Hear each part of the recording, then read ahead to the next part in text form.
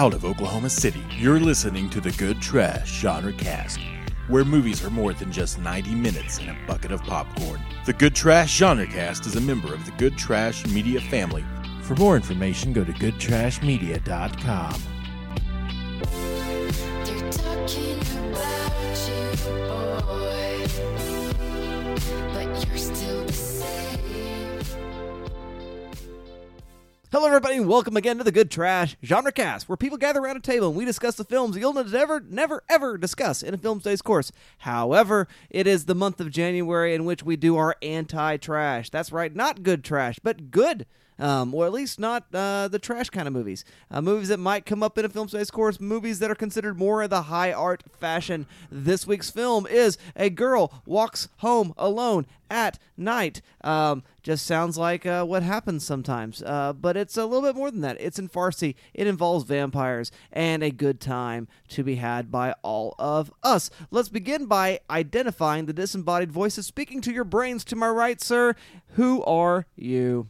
My name is Caleb Masters, and Dustin, don't leave me alone. Don't leave me alone. Okay. I'm good. Yeah, we can stay together. It's fine. To my left, sir, who are you? My name is Dalton Stewart, and Dustin, do you know how many days I had to work to get this car? Someone did the math, and it's about 6 years. I do know how many days you've worked. You know how many days I've had to work because you don't have your car? Two. That sucks.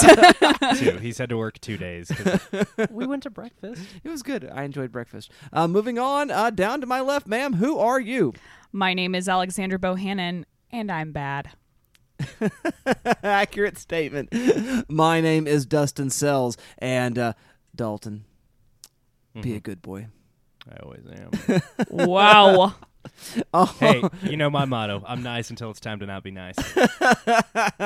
All righty. Well, there you go. We've now identified who's speaking to you to give you a bit of warning in case this is the first time you've tuned into the Good Trash Genre Cast. We are not a review show. We are an analysis show, and that means that we will be spoiling the film in question. But we won't do it until about halfway through the show. The way it works is this. We'll begin with our quick thumbs up, thumbs down reviews that is preceded by a synopsis from the voice of the Dalton Theater, and then we move right into our gameplay, which might involve spoilers of the film in question or mild spoilers of other films. But once we get down to business, all bets are off, and it's spoiler town, ladies and gentlemen, and you have now been warned. So thus, and therefore, without any further ado, voice of the Dalton Theater, Mr. Dalton Stewart, let's hear the synopsis of A Girl Walks Home Alone at Night. In the Iranian ghost town of Bad City, a place that reeks of death and loneliness, the townspeople are unaware they are being stalked by a lonesome vampire. Yes, indeedy. Alrighty, well, I want to hear what you guys... That was really good. I'm sorry. I'm just Yeah. going to throw that out there. It was fun. It was good. Back pats for you. It was about as lonely as this lonely town. I am not lonely. You leave me alone. Shut up. It's not lonely if it's what you choose.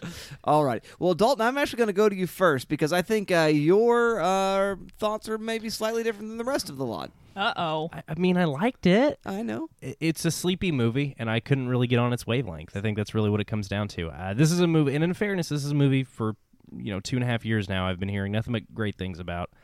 I've been meaning to get around to it. I almost saw it in theaters probably 2 or 3 times, and I just never got to it. And I liked it okay. I guess I'm troubled by what I find to be a bit of misrepresentation of marketing. First of all, it's not an Iranian film. It is an American Iranian film, which I think is a huge distinction because this is an American film. This movie owes a lot more to David Lynch and Jim Jarmusch than it does Abbas Kiarostami. I mean, let's just fucking put our cards on the table. Yeah. And that's fine. That's okay.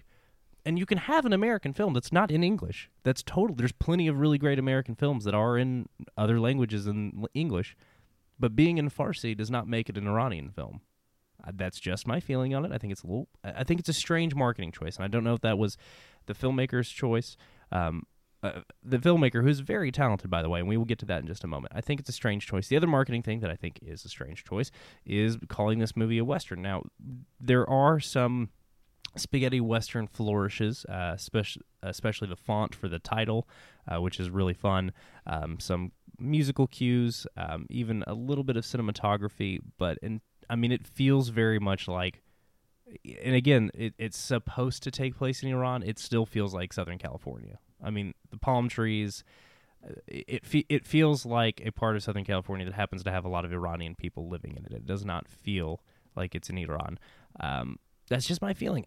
That said, I did like the movie. That's something that's just kind of bothered me as I was watching it, because the movie was heavily marketed as the first Iranian vampire Western. Well, it's got a vampire in it, and there's a lot of Iranian people in it.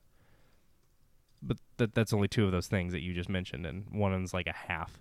So I don't know. It's something that bothers me in a weird way that probably shouldn't. It's a stupid and silly thing to get hung up on, and I know that. I recognize it, and I feel like an asshole. I'm gonna soldier forward anyway. I'm sorry though if I sound like an asshole. I'm not trying to, because I do like this movie. It's beautiful. It is really, really incredibly beautifully shot. The black and white cinematography in this film is something special. Anna Lily Amapour, who wrote and directed this film, holy crap. She is a filmmaker to watch, because there is a lot of really great stuff going on in this film that she does. She's assembled quite the team in terms of from a production standpoint. Not just although the cast is fine, they're quite good as well. But I mean specifically her cinematographer, who was a person by the name of Lyle Vincent, her editor, the art direction. It's a very great looking movie. It just doesn't totally work for me. It never really pulled me in. I liked the characters, but the characters are kind of thinly sketched. It's paced like a character study, except there's not really anything of interest about the characters, if that makes any sense. The vampire scenes are quite awesome. The most is made of what I assume was a limited budget, because they still look very cool. There's something very cool about a lady vampire skateboarding down the street with a head covering. Like, it's fucking rad. But it's a really strong first film, but I would hardly call it a great film, which is it's no insult. It's just, and yes, I know what you're thinking, but Dalton, you like movies all the time that have thinly sketched characters and don't really go anywhere. I would counter with that those movies have kung fu, and this film does not. There is very little kung fu. There is no kung fu. Well, that'd be I very checked. little. But it does have an awesome soundtrack. It does have a really great score. I checked it out. It's on vinyl, FYI. A great. Yes. It has some very fun pop music. I mean, they're not really pop songs. What's that word, Dustin? I'm looking for. Dubstep. New wave. No.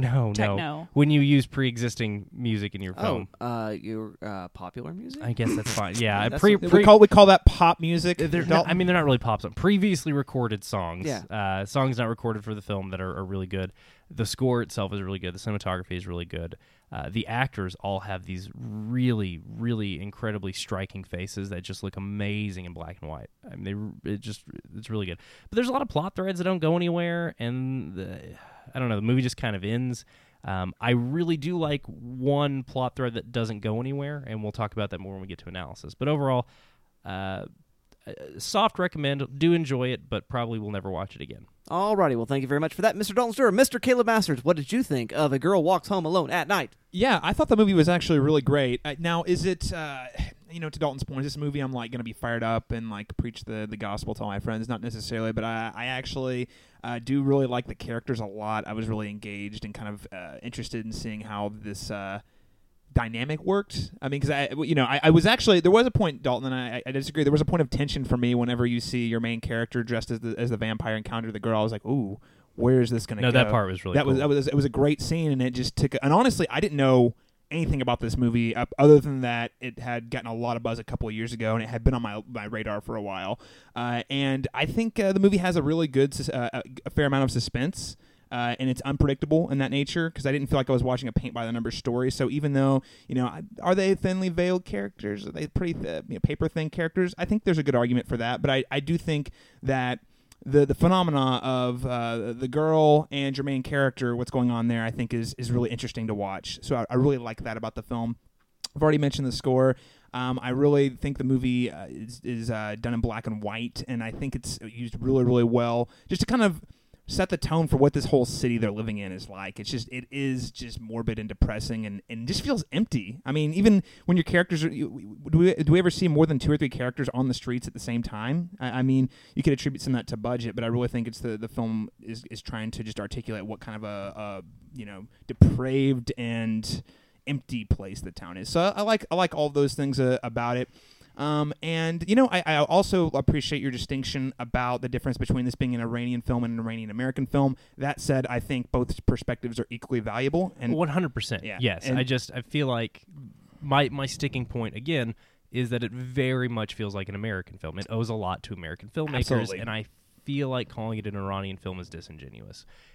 It's an Iranian American film, though. Exactly. Yeah, It totally is. And now that aspect of it I find very interesting because there is a lot that I think this film owes to that the writer-director and the stars are multicultural people. They have a foot in both worlds, which I think is super cool.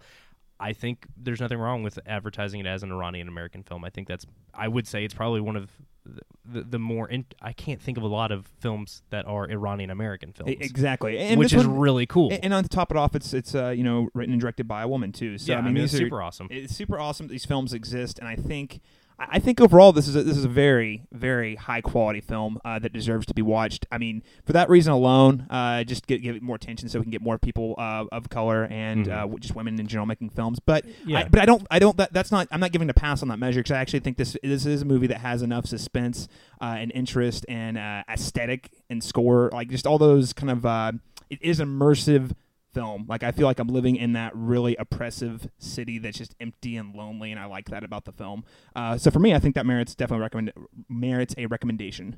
All right. Well, thank you very much for that, Mr. Caleb Masters. Ms. Alexander Bohannon, this is a host pick for the month of January from you. This is a host pick cold, though, if I'm correct. Yes, I've never seen this film before. And honestly, that's kind of how I've been digging on most of my host picks is like doing something like, hey, I've been wanting to see this movie for forever. Here's an excuse to see it, and I will prioritize it. This movie is great. I love this movie. It is everything I want in a movie. Strong female leads, kicking ass, taking names. Actually, not really. It's a slow-paced thriller genre piece, beautifully shot in black and white. I was actually having conversations with one of my friends, Jacob Leighton Burns, who made Electric Nostalgia, another black and white movie, and we were talking about there's just the nuances of shooting movie that's intended to be in black and white as a stylistic directorial choice. And it's really interesting, like the kind of tonal things you have to keep in mind whenever you're picking out wardrobe. Things, just subtle things like makeup too, because I noticed that all of the characters in this movie, as opposed to like Frances Ha and Electric Nostalgia, are highly contoured in this film, like to the point where if we saw them in color, it would be like dark brown or black makeup to contour them, which I find really interesting. It kind of adds to this ethereal tone to the film in general. I thought that this movie has a lot to say about feminism, and it did some really great subversion of expectations, because whenever I saw I'm not going to go too much into spoilers, but as soon as I saw, this handsome debonair guy with a really sick haircut, smoking cigarettes, I'm like, oh, well, our lead actress. Hey, how's it going? I knew you were going to chime in on that rang. one. You rang. I figured that our lead actress would have some kind of romantic or emotional relationship with this person, and it took it in a direction which I liked much better. And unlike Dalton, I like it ending on a very I really like the note that this film ends on. Yeah. great. I like the fact that we are very open-ended as to what this means for them, what this means for everyone.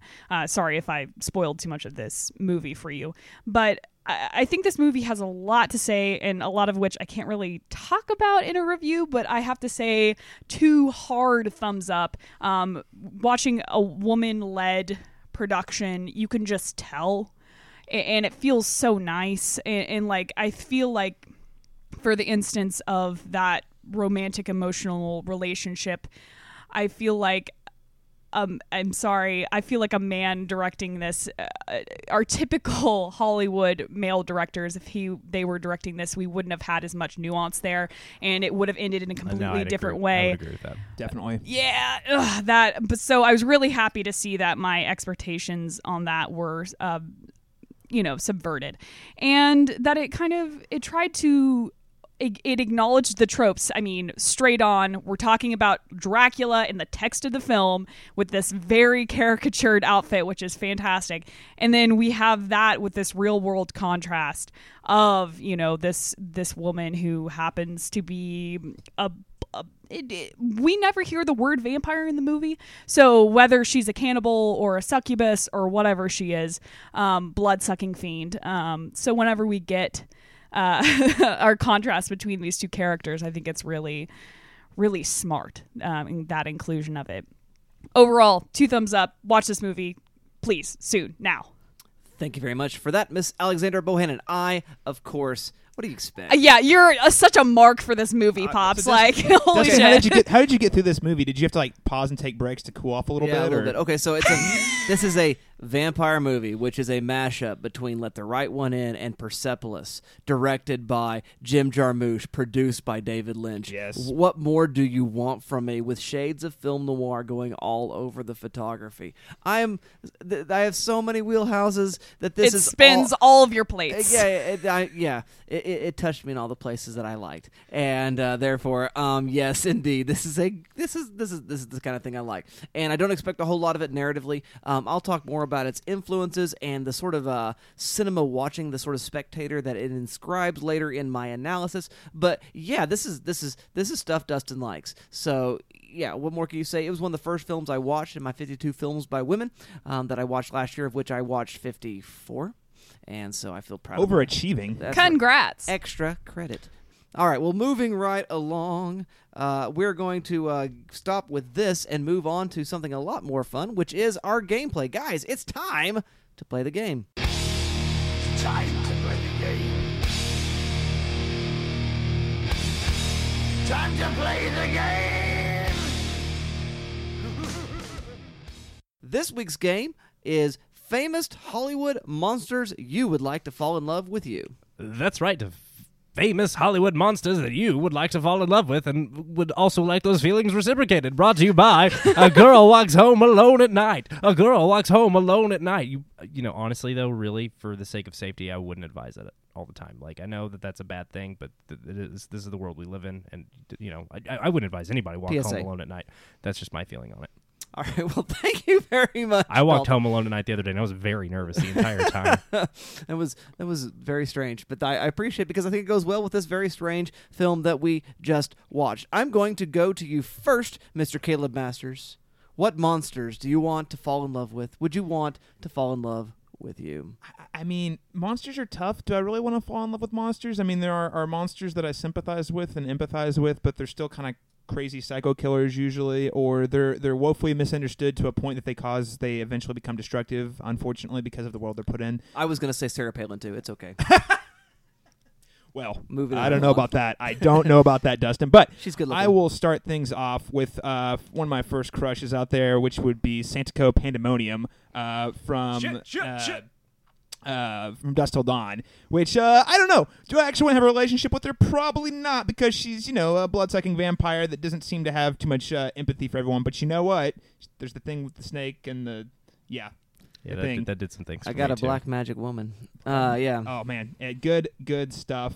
So I'll switch things over to aliens. This one's going to be really weird. So we're going to look at Syl from Species. Dog, I thought I was the only one that remembered that movie. That's No, one of my I remember picks, too. Species. Dude, I Natasha Henstridge, Oh, yeah. man. Way back before I had, Yeah. I could drive and things, Sci-Fi Channel, all 3 Species marathons. That was a very early wake-up call for me as well. Oh, yeah. I'm thinking Yeah, like the- 10 or 11. Yeah. The wheels were turning. I was like, what is... Oh. What?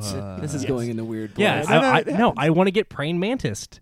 I mean, Wow. if you're gonna get killed by some sort of creature that's gonna, By an alien succubus, then I mean, I want to be praying mantised. yeah, exactly. I mean, but on that note, though, I do want to go to another pick. Dustin's gonna love this one. So, Mary Beth from The Faculty, and you know what? She's just misunderstood. She just wants to make planet Earth better and happier.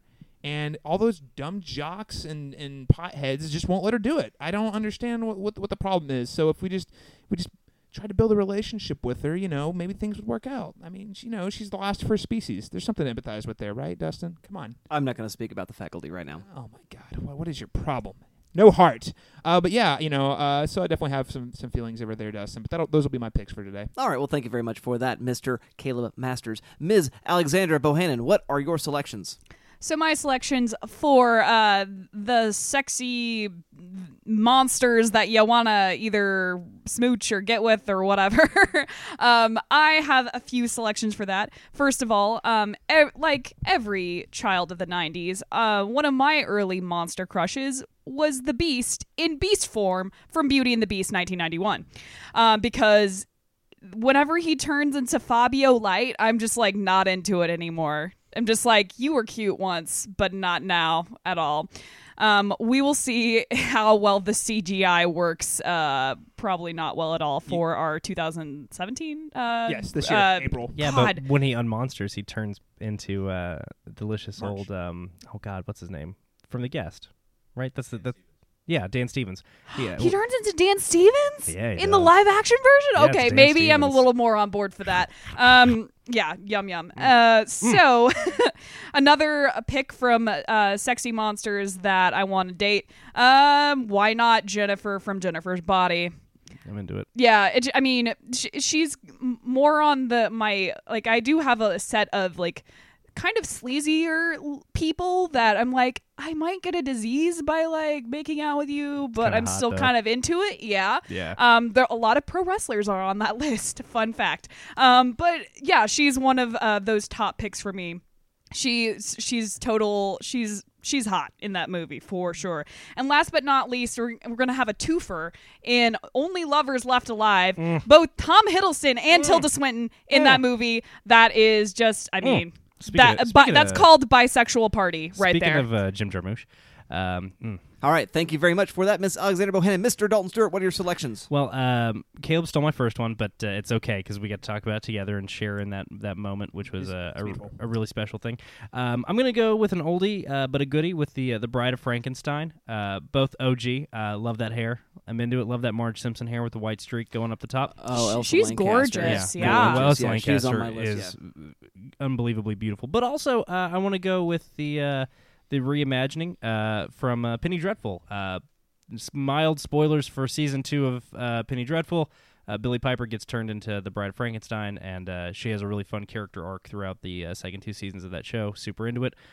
Also going to tag in there demonically possessed Wiccan Ava Green. Demonically possessed Wiccan Ava Green, also from Penny Dreadful. For some reason, I can't think of her character name, but everybody knows that I'm always into Ava Green. And finally, I'm going to go with not strictly speaking a monster, and in fact, I would say really not a monster at all, but it's a horror movie, and I'm going to go ahead and run with it, and that is Catherine Isabel's character from American Mary, the titular American Mary.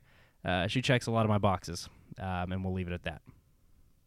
Alrighty, well, thank you very much for that, Mr. Dalton Stewart. I am, we could go on, and I won't, but I'll just name some things that have, well, I mean, I want to say Elsa Lancaster, because Bride of Frankenstein is formative and important, and yes. And it's got that crazy scene with them tiny people in jars. Yeah, it does, and that is I like to remind people of that every time the movie comes up. I always Whoa. think of that when I watch Army of Darkness, because there's a random small ash scene, and I always think that's very much a hat tipping to that. hat tipping to that thing. So it's a thing that I like very much. And I will simply say, all the female vampires. I guess maybe I'll just pick Celine right now from Underworld, and but I'm going to go with Monica Bellucci as one of Gary Oldman's brides. Yes. Yeah, Monica Bellucci's a good pick.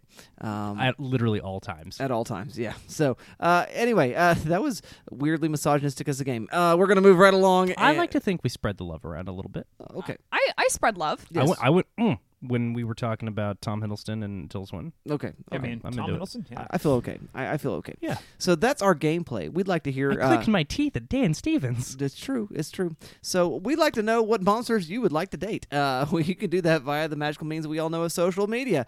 Ms. Alexandra Bohannon, can you tell us where that is and where that conversation could be held? Yeah, if you want to tune into our blood-sucking fiendishness, you can find us on Facebook at facebook.com/Good Trash Media. You can find us also on Instagram at Good Trash Media. You can also find us at Patreon at patreon.com/GTM. And lastly, our parent website, goodtrashmedia.com. Thank you very much for that. There is yet one other medium of social media by which we can have a conversation. Dalton Stewart knows things about it. Say words. Huh? No, I don't. No. Okay. Nope. Don't Moving know right anything. along. Oh, you mean Twitter? I did. Yeah, well, as it turns out, there is yet another form of social media we are on.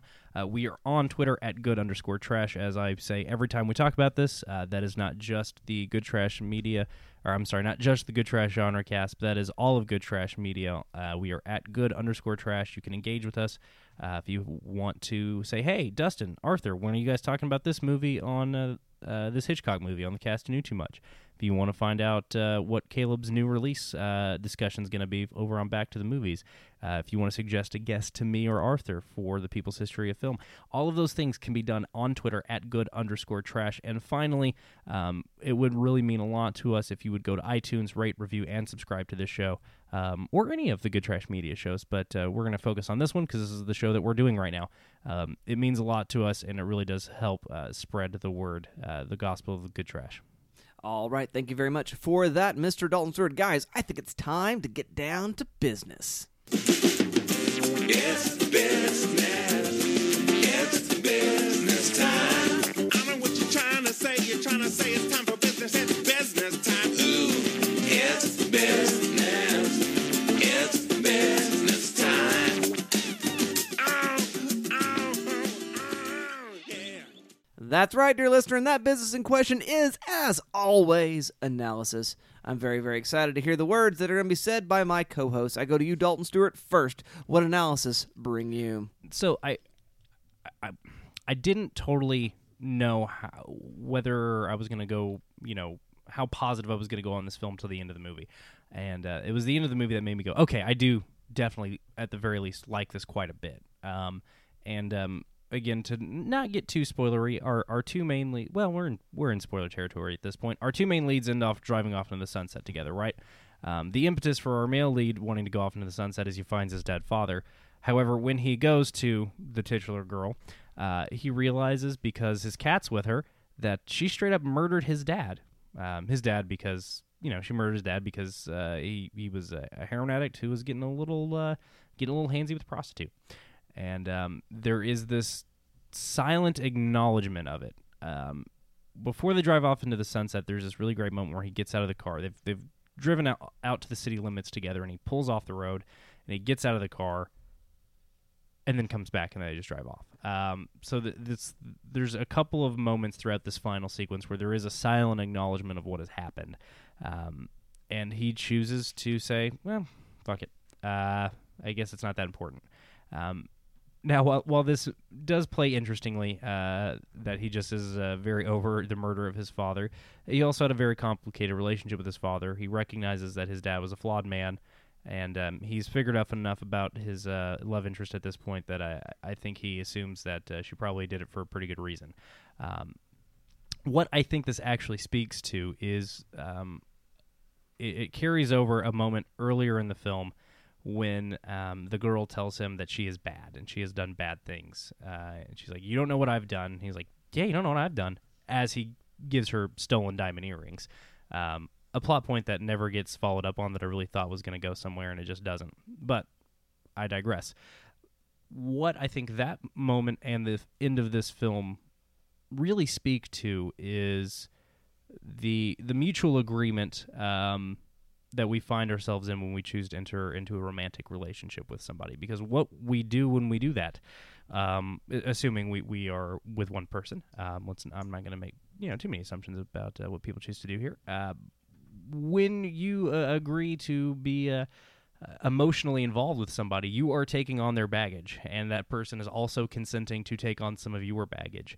It's a bit of mutually assured destruction in some ways, where it's like, hey, I got all this bad stuff, and you're going to learn about it eventually, so let's go ahead and put it on the table. And it's a mutual swapping of damage and a mutual swapping of damage done to other people.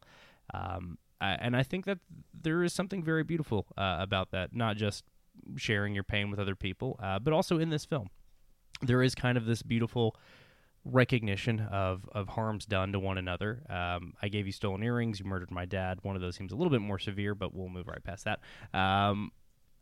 I think in its own stylistic, movie-ized way, high-stakes movie-ized way, it does do a really good job of kind of acknowledging that aspect of human interpersonal relationships, and I think that's really beautiful. And it's just this really quiet thing towards the end of the film. Not a word is spoken about it. A lot is said with glances in those last 2 or 3 scenes of the movie.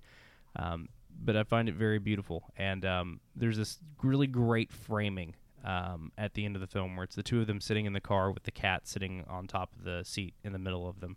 And I don't know, again, for me, it just really speaks to this cat represents this shared damage and pain between the two of them. That, hey, this cat is a reminder that you killed my dad. Just like children. Exactly. They fix everything. If you or they're reminders of the pain that we've caused each Oh, other. I was just thinking Yeah. children remind you killed your own father. No, it's once you've been partnered up, you'll be assigned a child, because that fixes everything. Yeah, didn't you know that, Dalton? That's Yeah, I saw the lobster. Yeah, I saw the lobster. No, it is a very beautiful moment. It's a very, again, it speaks to the talent on display for our first-time filmmaker here, is just a really, really direct use of visual storytelling, of framing them close in that car together, in close proximity, with that cat between them, saying this is something that is always going to be in the middle of them, and they are accepting that, and they are choosing to live with that, because that's what being in a relationship is sometimes, is choosing to share pain and share baggage. And I think that's a really special thing about this film. And again, it was one of my favorite things about the movie was the ending. Not just because I was kind of tired and it was a very sleepy movie, but because I do like the beauty of that statement. I find it very moving. All right. Well, thank you very much for that, Mr. Dalton Stewart. Ms. Alexander Bohannon, what analysis do you have this afternoon now? Yeah. We've gotten into the afternoon. Yeah, we're in the afternoon. So I am not going to talk about feminism on this movie. Yeah, because I think there are other things that need to be discussed. But yes.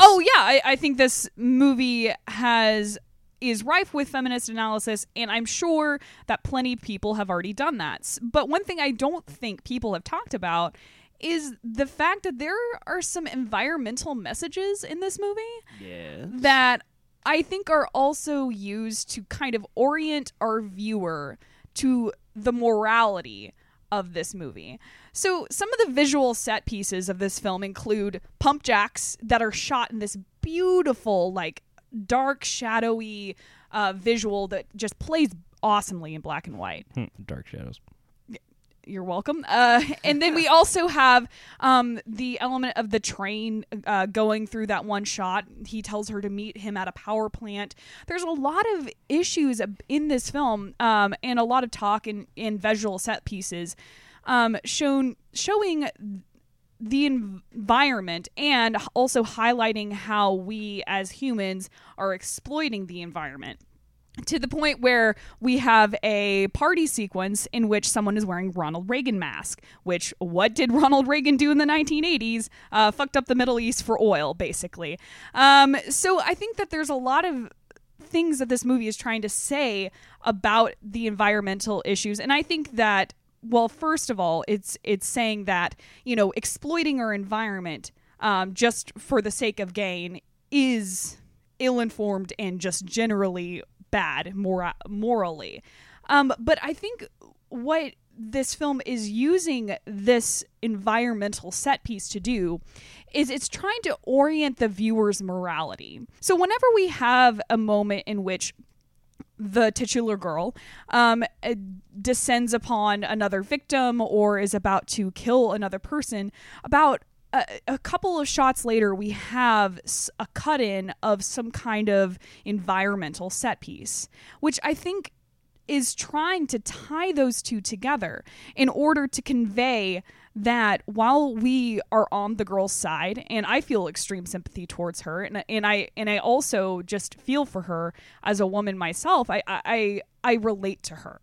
But I think it's serving to remind us that what the girl is doing is wrong. And the whole concept of what we're drilling oil to do. We're basically extracting the Earth's blood, if you will.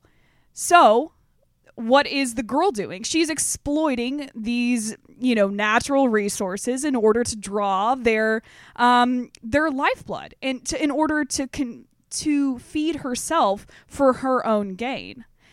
And I think that that's a powerful message that I don't know if is talked a lot about, because I haven't done a lot of extensive Googling about the think pieces written about this movie. But I think this environmental message is very important. Sometimes whenever you watch a movie, you get so wrapped up in what the main character is doing that you forget that maybe what they're doing isn't good. And sometimes you can have so much sympathy for a character that you can also forgive their sins. And I think what the director, Anna Lily Amirpour, is doing is she's trying to remind us that everyone has these moral issues and moral quandaries, and that what she is doing, the titular girl, is wrong, and we should remember that it's wrong. Yeah, absolutely. I think so. And there's a long history of sort of capitalist exploitation readings in vampires in general, and I think the specificity of oil in what's going on. You mean the black blood of the earth? The black blood of the earth. We just. I think the blood analogy. As soon as you said that, stuff. I started thinking about Big Trouble in Little China. Yeah, it is a movie I don't like. It's too bad. You're wrong. But nonetheless, so I think it's absolutely there, Alex, and I very, very much appreciate that. So I want to talk about something that is a little bit more meta, I guess, in some sense, because I want to talk about film watching and the kinds of spectators certain kinds of films create, right? And there are films, I think about some avant-garde film where the whole process of the film itself is they have a clear white, strip of celluloid, and they just keep running it through the projector, and that creates the sound and images of the film through the scratches, and you draw attention to the film itself is very, very structural in that kind of way. There are films that are very much immersive, in which they want to create a sense of a world, and you're part of it. I'm looking at you, James Cameron, most clearly Avatar. Recently, the 3D experience of that.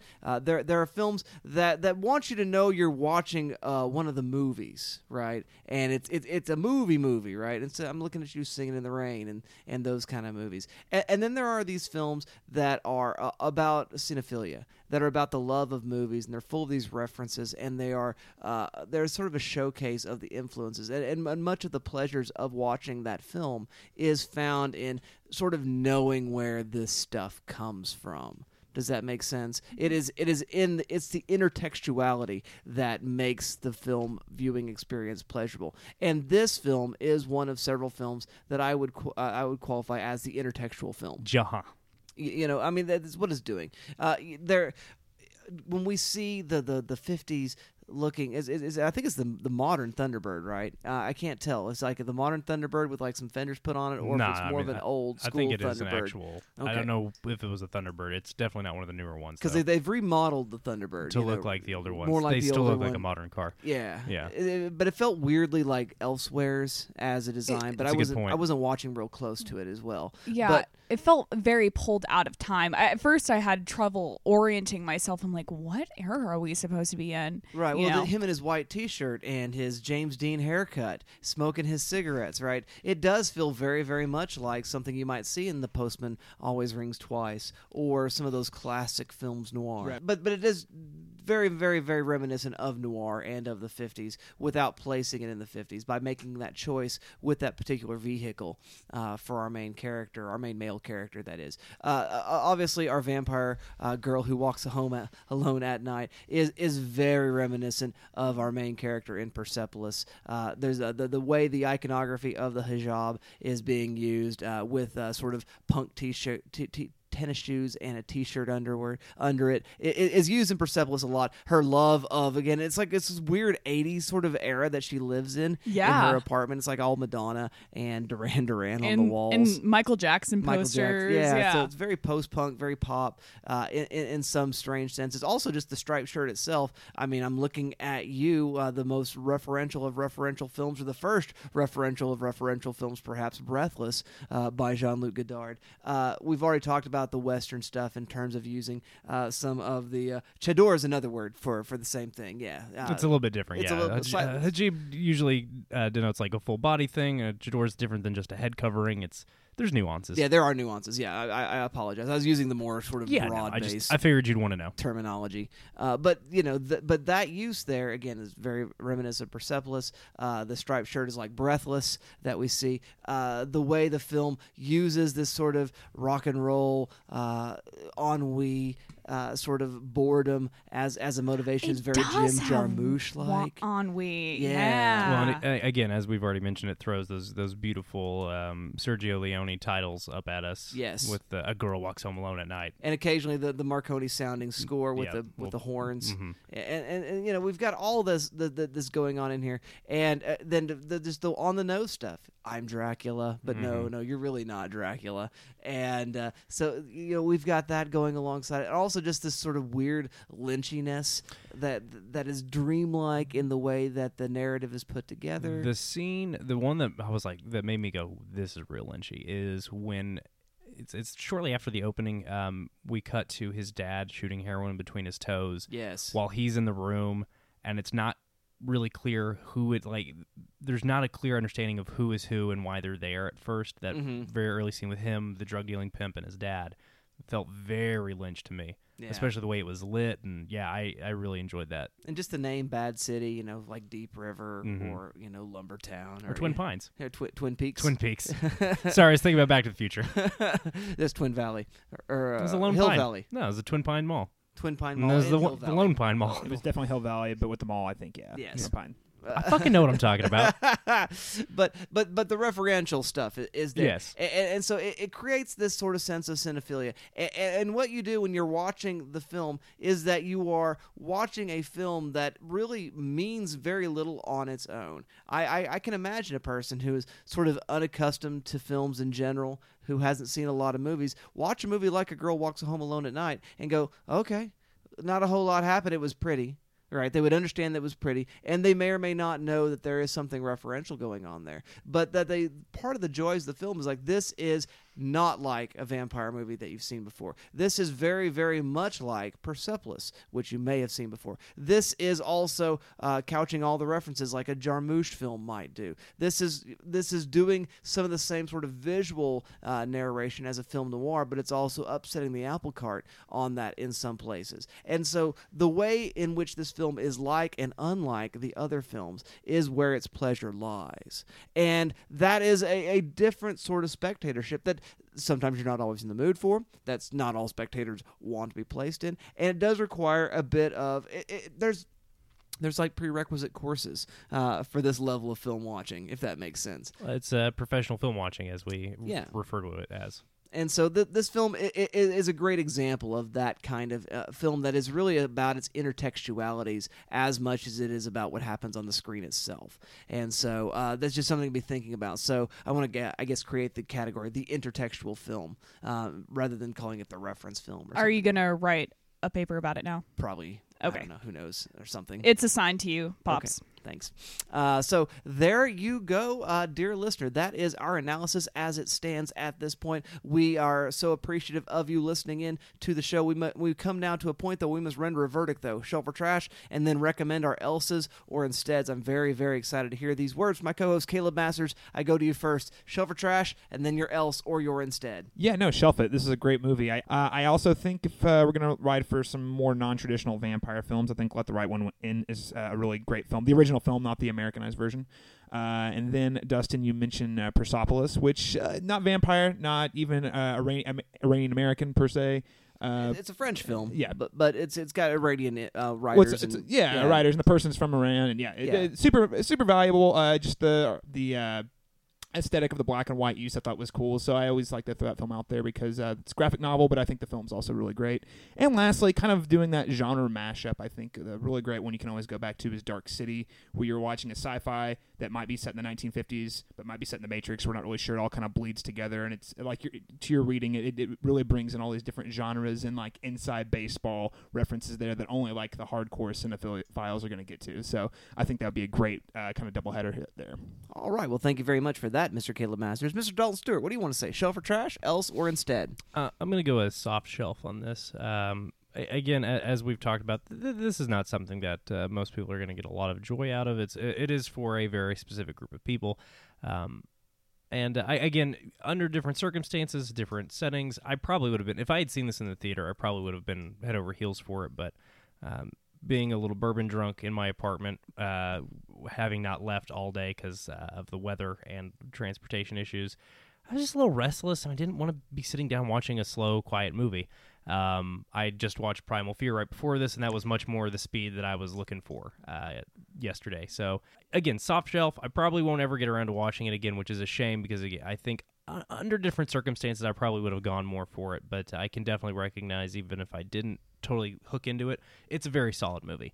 To pair with it, I think some interesting choices would be an actual vampire western, but also directed by a lady. That is Catherine Bigelow's directorial debut, Near Dark, which is definitely not as good as this movie, but is much more fun because it's got Lance Henriksen and Bill Paxton as evil vampires. So that's a lot of fun.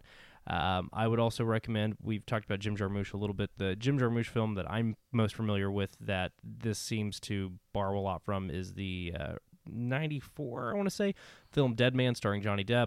It's also got Iggy Pop and Billy Bob Thornton in it, among lots of other cameos. It definitely same kind of speed as this movie. I mean, it's kind of laconic and just kind of drifts from one scene to another. That film is definitely much more a film of vignettes than Girl Walks Home Alone at Night. And finally, I am actually going to recommend, sorry Caleb, the American remake to Let the Right One In, Let Me In, because I've never seen Let the Right One In, unfortunately, although I do like Let Me In. They're both great for different reasons. I think more relative to this film is the I was just going to say Let Me In because it's the one I've seen, and I did definitely think about it a couple of times while I was watching this, although it's very much a very different movie. All right, well, thank you very much for that, Mr. Dalton Stewart. Ms. Alexander Bohannon, you picked this film. Now, what do you say? Shelf or trash, else or instead? I did pick this film, and I'm going to say hard shelf. Give me a Criterion Blu-ray, please, now. I would really appreciate that. Thanks a lot. Okay, so I will recommend movies I would pair with this movie. For the Ennui and the Black and White, 8.5. Another sleepy movie. Do not double feature these. You will die. Well, or just sleep. You will not enjoy yourself. Sleep like death. Red Bull, please, before both. Another, obviously, you have to go with a classic, Nosferatu. Come on. I mean, if you're going to start with vampires, you got to start from the beginning, especially whenever we get these, like, very stylized, like, she descends on the person with her hijab, but it looks like a vampire cape, which is fantastic. Terrifying. Love it. Of course, I've already referenced it, but I'm going to drop it again here. Only Lovers Left Alive, for a vampire movie that's not really about vampires per se. It has them in it, but there's only like one scene of hardcore vampirism, and I think that is also an interesting love story, also that has vampires in it. Also very much about the environment. So yes, it does. Because with the Detroit thing, love it. And last but not least, a movie that I love so dearly, Spring Breakers, because of it's an odd pick, I would say, but no, it makes perfect sense. Thank you. I'm glad that someone else agrees, because whenever there's the whole filleting the finger part, and then whenever she bites it off and makes him fillet it, that I could only think of the gun fellatio sequence with Alien, and that douchebag also kind of looks like James Franco in. Well, to be fair, that douchebag looks like Ninja from Durant Wood, which is who James Franco looks a lot like in that movie. Yeah, so I mean, there's, again, going back to the intertextual film, there's a lot of a give and take between a lot of these movies, but definitely Spring Breakers if you want to see women being disempowered but then becoming re-empowered and then taking no shits from dudes. Excellent. Thank you very much for that, Miss Alexander Bohannon. I'm just going to name two vampire picks that are a little off beat with my shelf, obviously. Yeah. I just wanted to state that. Let me shelf. Absolutely shelf. I should shelf this? You should shelf it, yes. I'm with Alex. I want that Criterion Blu-ray. You can send it to me via the mail, and I'll let you know how to do that via social media. But I would say two sort of other vampire picks. One that I've talked about on the film syllabus, and that's Valor and Her Week of Wonders, which is a Alice in Wonderland vampire story, and really fun. And Alex likes that movie a lot too. I love that movie a lot, and I think that was the movie I'd forgotten when I was making my list. So thank you for picking it up. Oh, it's fine. And so there's that. Also, I'm going to mention a movie I've mentioned before. David Lynch produced a black and white 90s vampire film called Nausea. And I knew you were going to say Nausea or Irma Vep. well, I knew it. It's black and white. It's 90s. It's using contemporary music. It's got the Lynchian vibe and aesthetic. Also, much use of the Fisher-Price Pixel Cam camera for the vampire vision. Yes, indeed, a child's toy is used to make a Hollywood film. And Love it. That's the thing that happened. But that's only those little sections of it, so don't look for the whole thing to be with the Pixel Vision. But it's a lot of fun, and it's weird. And Lynch is in it for just a second as a sort of absent-minded morgue guard. So is David Lynch. As David Lynch. That's what he does most of the rest of the time when he's not making movies. So anyway, I hear that gum you like is going to come back in style, and that's one way to get you in the mood for that. Moving right along, though, dear listener, we're so glad you've listened to us throughout the course of this show, and we want to remind you about next week's show. We're going to finish out our anti-trash marathon for the month of January with Catherine Bigelow and Zero Dark 30. I'm so happy. I'm really excited. I haven't seen this movie yet, so I've I've been wanting to go back and see it. revisit since I saw it in theater. It's been a long time since I've checked back in with this movie. I've been looking forward to it, and I'm glad we're going to get to talk about it on the show. It's going to be good. We're going to talk about torture, I got a feeling. Oh, So yeah, probably. it's going to come up. It's going to come up. That's going to be a thing. So, nonetheless, that's happening next. Take a look at that. Take a look at A Girl Walks Home Alone at Night. Take a look at anything that has shorter titles. Take a look at films in general and have a conversation. Because what makes watching the movie so much fun is the conversation, not just the 90 minutes in the bucket of popcorn. You keep watching, we'll keep talking, and we'll see you all next time. The Good Trash Genrecast is produced and edited by Arthur Gordon. Direction by Dustin Sells. Social media by Alexandra Bohannon, Caleb Masters, and Dalton Stewart. Our intro and outro is Night Call by Kavinsky and Lovefox. We are also proud to feature music from Deer Tick this week on the program. For more information on this episode of the Good Trash Genrecast, as well as the rest of the Good Trash Media family, please visit goodtrashmedia.com.